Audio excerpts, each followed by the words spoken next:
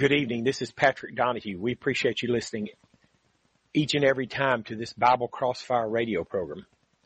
I don't think people take that passage seriously that my announcer just read. 2 John verse 9, whoever transgresses and does not abide in the doctrine of Christ does not have God. I don't think people, including a lot of preachers and most believers, they don't really believe what that verse says. They think all you got to do is believe in Jesus and you'll be saved. But that verse says not only do you have to believe in Jesus, you have to abide in his teaching to have God. And we know you can't be saved without God. The only way we're going to be saved is through the grace and mercy of God. That verse is in there. That verse, 2 John verse 9, is in the Bible just as much as John 3:16 is in there. Yes, John 3:16 teaches you got to believe to be saved. 2 John 9 teaches you got to abide in the teaching of Christ to be saved. So it takes both. Believing in Christ. Of course, if you really believe in Christ, you'll follow his teaching. But many people don't. They say they believe in Christ. They don't have to follow his teaching. They're going to be saved anyway. 2 John 9 says you got to abide in the teaching of Christ to have God, to be saved. If you have a Bible question or comment, we're open to it. The lines are wide open. 877-655-6755. Bible question or comment. You want to get on the air. Now's your chance. 877-655-6755. I thought tonight we'd talk about a little bit about homosexuality, gay marriage, we might say, and how churches have changed on that through the years, over the last several decades. Let's first talk about what the Bible says about homosexuality. Well, we can find 6 or 8 passages in the Old Testament that condemned it, 6 or 8 passages in the New Testament that condemn it. Let's start with one in the Old Testament. Pretty clear. Leviticus 20 verse 13. If a man also lie with mankind as he lieth with a woman, both of them have committed an abomination. They shall surely be put to death. This is not talking about 2 little brothers who have to sleep in the same bed because they don't have enough beds to go around. This is talking about a man lying with another man as he would with a woman sexually. The Old Testament calls it abomination. That word's not normally used for just the minor sins. It's considered a major offense, usually, if it's called an abomination. And what's the penalty if people are caught committing this sin of homosexuality? It says they'll be put to death. Have you ever been caught for speeding? They didn't put you to death, did they? It was considered a minor offense compared to, say, rape or murder, which if you commit rape or murder, you might be put to death. In the Old Testament, if you engaged in homosexual activity, you were put to death. I mean, how would that work in our society today? All the homosexuals put to death. Well, they were during Old Testament times. It was considered a very serious sin or crime.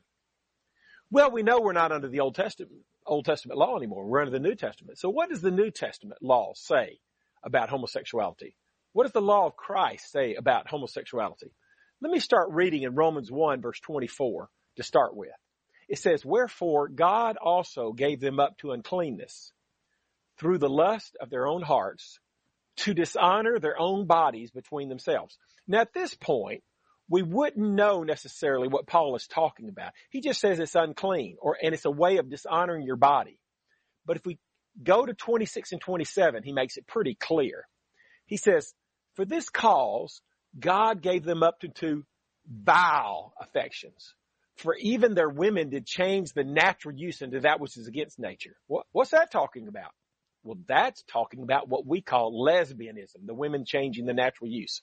And then verse 27 says, and likewise also the men, leaving the natural use of the woman, burned in their lust one toward another, men with men, working that which is unseemly and receiving in themselves that recompense of their error, which was meat.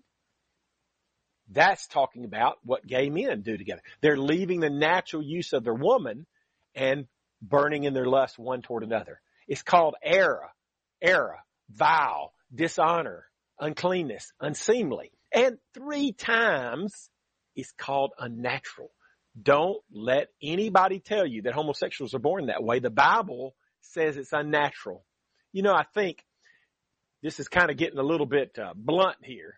But I think we could tell that. We know what they're talking about just by examining the anatomy of a male and a female. I think we would know that homosexual sex, homosex, is not what is intended by just looking at the anatomy of a male and a female.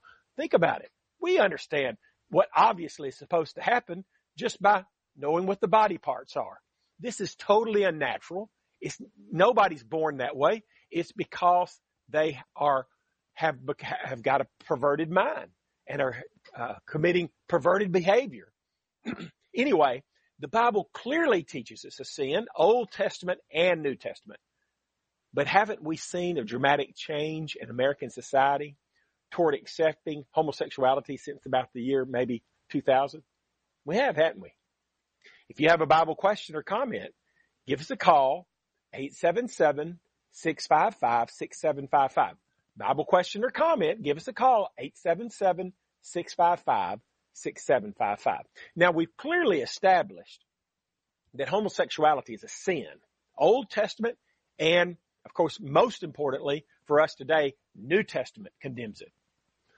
And I said, though, that we've seen a dramatic change in American society. I think it first changed in Hollywood. They were the first ones to start to accept it. Then the world, and then perhaps in the last couple of decades, even churches started accepting it. And I'm going to document that.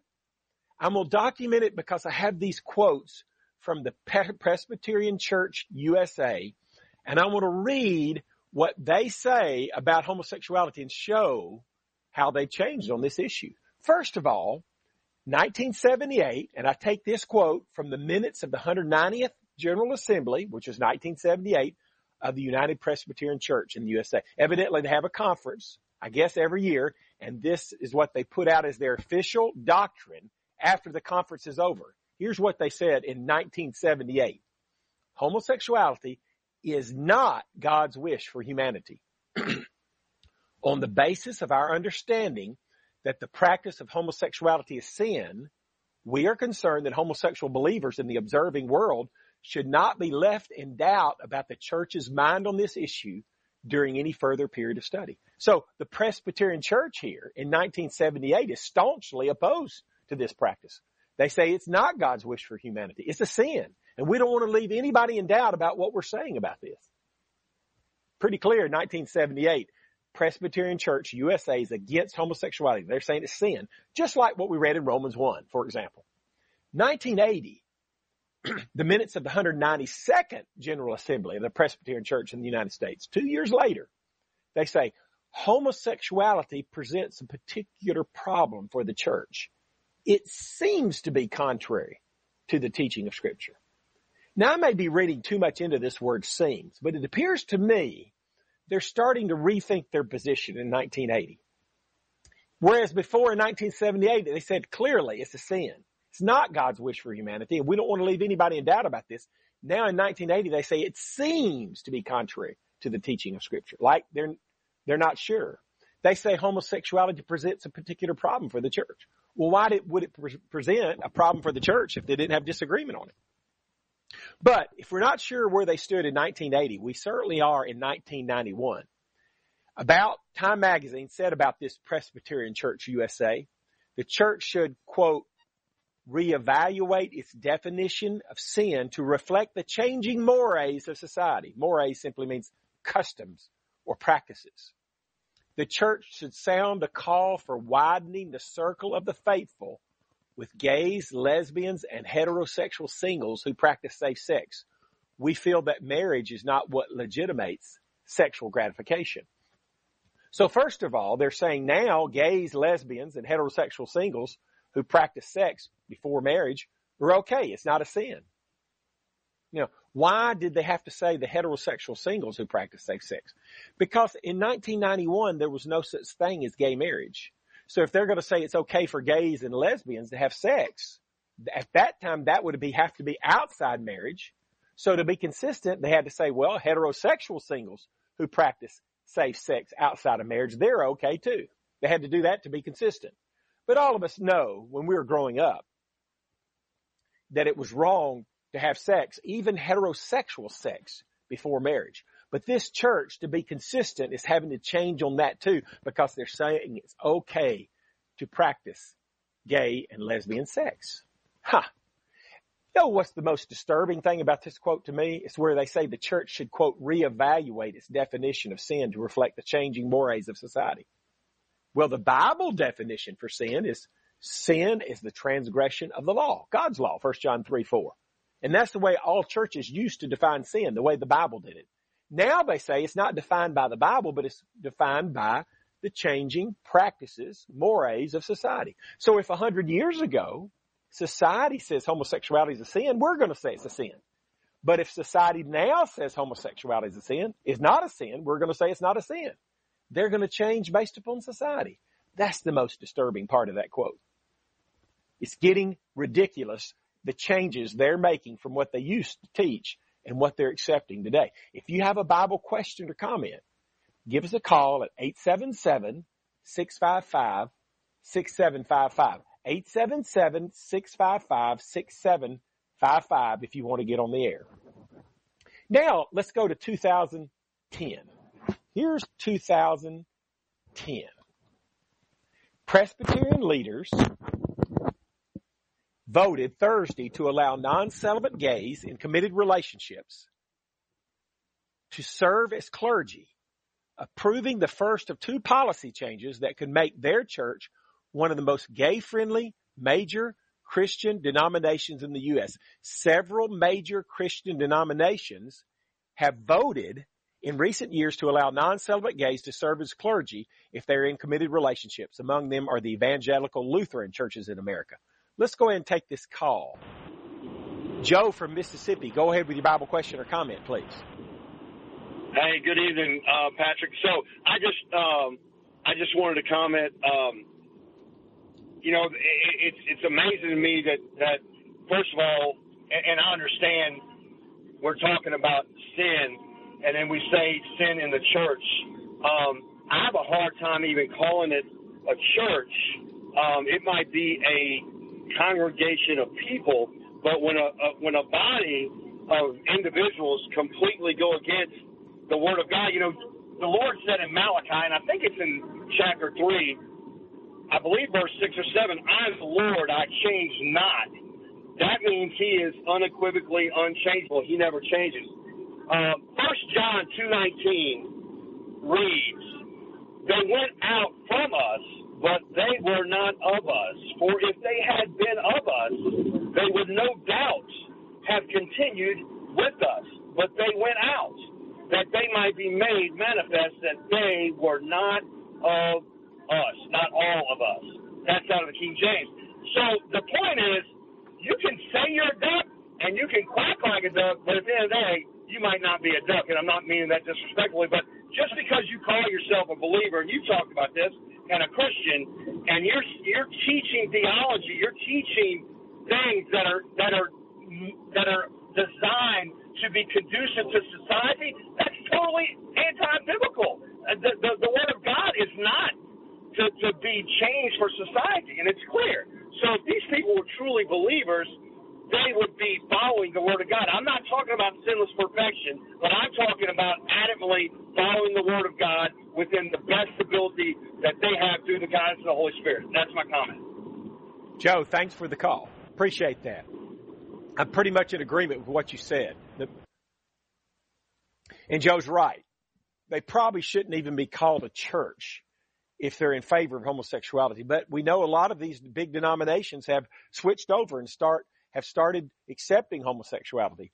But if it's wrong to accept homosexuality, wouldn't it be wrong to accept divorce and remarriage or infant baptism or women preachers? All those things would be wrong too. After all, we were talking about 2 John 9. If you don't abide in the teaching of Christ, you don't have God. That doesn't just apply to homosexuality. It applies to all these other things too that churches are compromising on. Mark, go ahead with your Bible question or comment, please. Yes, thank you. My question is, aren't the disciples fallible men? What disciples? You mean the apostles? Yeah, sorry, the apostles. Aren't they fallible men? Well, they were fallible men, but Jesus said, for example, right before he left, he said, I'm going to have to leave. This is right before he died. But so that God can send you a comforter, the Holy Spirit. And in John 16, verse 13, here's what Jesus said the Holy Spirit would do for him. this Holy Spirit that's going to come upon them after Jesus leaves, he says, howbeit, when he, the Spirit of truth, has come, he will guide you into all truth.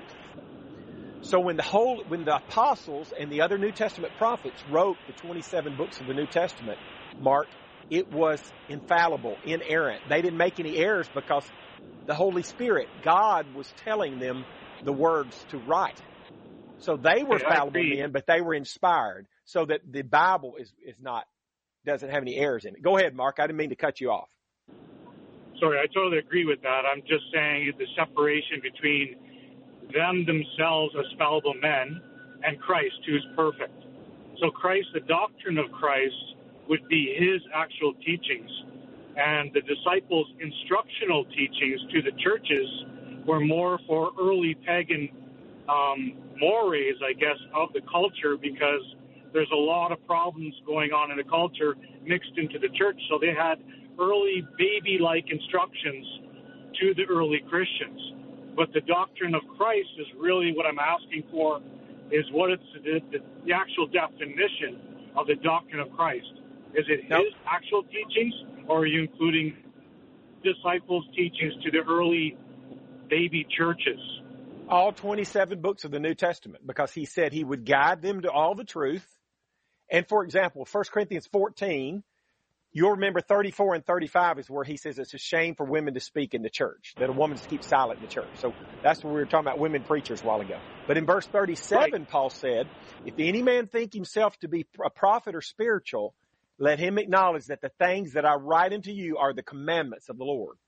So when the apostles and other New Testament prophets wrote these 27 books, it was just as if Jesus was teaching it, because it came from God. The Holy Spirit was guiding them into all the truth. So the doctrine of Christ is all 27 books of the New Testament. It's inerrant. Does that make sense, Mark? It kind of does. Yeah, I agree the disciples are Holy Spirit inspired, and their teachings and instructions to the early church are correct and truthful. I can't separate the fact that if I hear a woman preaching from a pulpit her testimony about how the gospel saved her, that's a sin. If she's speaking to a congregation on what the glory of God did in her life and giving glory to Christ, that is a sin. Well, so sin is the transgression of God's law, and I just tried to read to you, but I'll read it again, 1 Corinthians 14, 34 and 35. This is God's law in the New Testament, not Old Testament, but New Testament. Let your women keep silence in the churches, for it is not permitted unto them to speak, but they are commanded to be under obedience, as also saith the law. And if they will learn anything, let them ask their husbands at home, for it is a shame for women to speak in the church. So that was there's the Corinth, correct? That was written. That's written not only to the church at Corinth, but it's written to every Christian everywhere. He says in verse 2 of chapter 1, unto the church of God, which is at Corinth, to them that are sanctified in Christ Jesus, called to be saints, with all that in every place call upon the name of Jesus Christ our Lord, both theirs and ours. So that's everybody, all the Christians. Mark, that's God's law on this issue of the women preachers issue. Can women preach from the pulpit? That's God's law on it. And sin is the transgression of the law. Let me give you an Old Testament illustration and see what you think, Mark. Back in 1 Chronicles 13, did you see the movie Raiders of the Lost Ark, Indiana Jones movie? Yes, I did. That was about the Ark of the Covenant. And like any movie like that, it gets one or two facts right and the rest of it's fictitious. But it's about this ark or box that they were to carry around. And they were never supposed to touch it with human hand. It had 4 rings on the side so that they could put 2 long poles through there. And that would give them 4 handles so 2 or 4 men could carry that ark around. Never touch it. So here we have in 1 Chronicles 13, Uzzah, it's verses 7 through 10. The ark is on a cart on the back of the oxen. The oxen stumble. Uzzah sees that the ark's about to fall, so he reaches up there and touches that ark to steady it to keep it from falling. Well, he's probably trying to do something good there, but do you think God was pleased or displeased in that case, Mark? I personally don't think he was displeased, that it's the definition of what you're saying. I think it was just. he made a law, and it was just for him to kill him because his word is true. I don't believe he was displeased. Like, it could have been instinctual. So verse 10 says the anger of the Lord was kindled against Uzzah, and he smote him because he put his hand to the ark, and there he died before God. Now, that's in the Old Testament. There's no such thing as the Ark of the Covenant now. It's probably long since been destroyed anyway. The New Testament doesn't tell us either to touch it or not. But here's what we can learn from that story, Mark. When God says not to do something, don't do it, even if you think you're helping God by doing it. And that's the women preachers thing. So some of these women may be preaching for the money or for the attention, but I got to believe a lot of them are sincere. That doesn't make it right. They're doing something God told them not to do. God's law is that it's a shame for women to speak in the church. So they're violating God's law. Okay, I understand teaching in the church, but what if a woman was to get up and share her testimony newly saved? Is that a sin? Yes, because if it's in the church service... It's a sin, share the... Yes, because it didn't just say a woman is not to preach in the church. I was simplifying it. It says it's a shame for women to speak in the church. So she's not to speak to the assembly. So the church I worship with, the church I worship with, we wouldn't allow that to go on because we're not claiming to be perfect, but we're not going to sin on purpose. If a church allows a woman to get up and do a testimony or preach, either one, they're sinning on purpose. They're allowing a woman sharing the... What? I can't reconcile sharing the gospel as a sin. Well, no matter what gender. Yeah, but, the gospel, Mark, you're going by what, and I'm not criticizing you really here. I'm just pointing out, you're really going by what you think is best. Remember, we don't do that. God's thoughts are way above our thoughts, Isaiah 55, 8, 9. We need to go by what the Bible says, and God says the women are to keep silence in the churches. It's not permitted unto them to speak. It's a shame for women to speak in the church. 1 Corinthians 14, 34 and 35. So going back to your original question, everything in Matthew through Revelation is the law of Christ.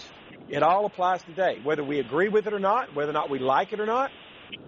The woman, she can share the gospel. So maybe she has a ladies' Bible class at her house and she can share the gospel. That's perfectly fine. But during the church service, it's a shame for women to speak in the church. And that's God's law on the matter. And if we love God, we'll follow his law. Jesus said, if you love me, keep my commandments. John 14, 15. So if we really love Jesus, then we're going to preach that women should not speak in the church, and we're going to stand for that. And we're not going to let what we think is best get in the way of that. We have all these gay churches out here, and I'm talking to Mark and everybody else. They think that it's bad to say that being a homosexual, that's a sin. But it doesn't really matter what they think. That's their own human reasoning. We read in Romans 1, the Bible clearly says it's a sin. Churches don't have the right to allow gays to be considered faithful members, to allow gay preachers to perform gay wedding ceremonies. That goes against God's law. It doesn't matter how much they think it's right. Our first caller made that point very clear. If they're going against God's law, they're going against the doctrine of Christ, 2 John 9, they're not going to have God. Same thing with women preachers. If a church is allowing women to preach from the pulpit or doing testimonies like Mark was bringing up,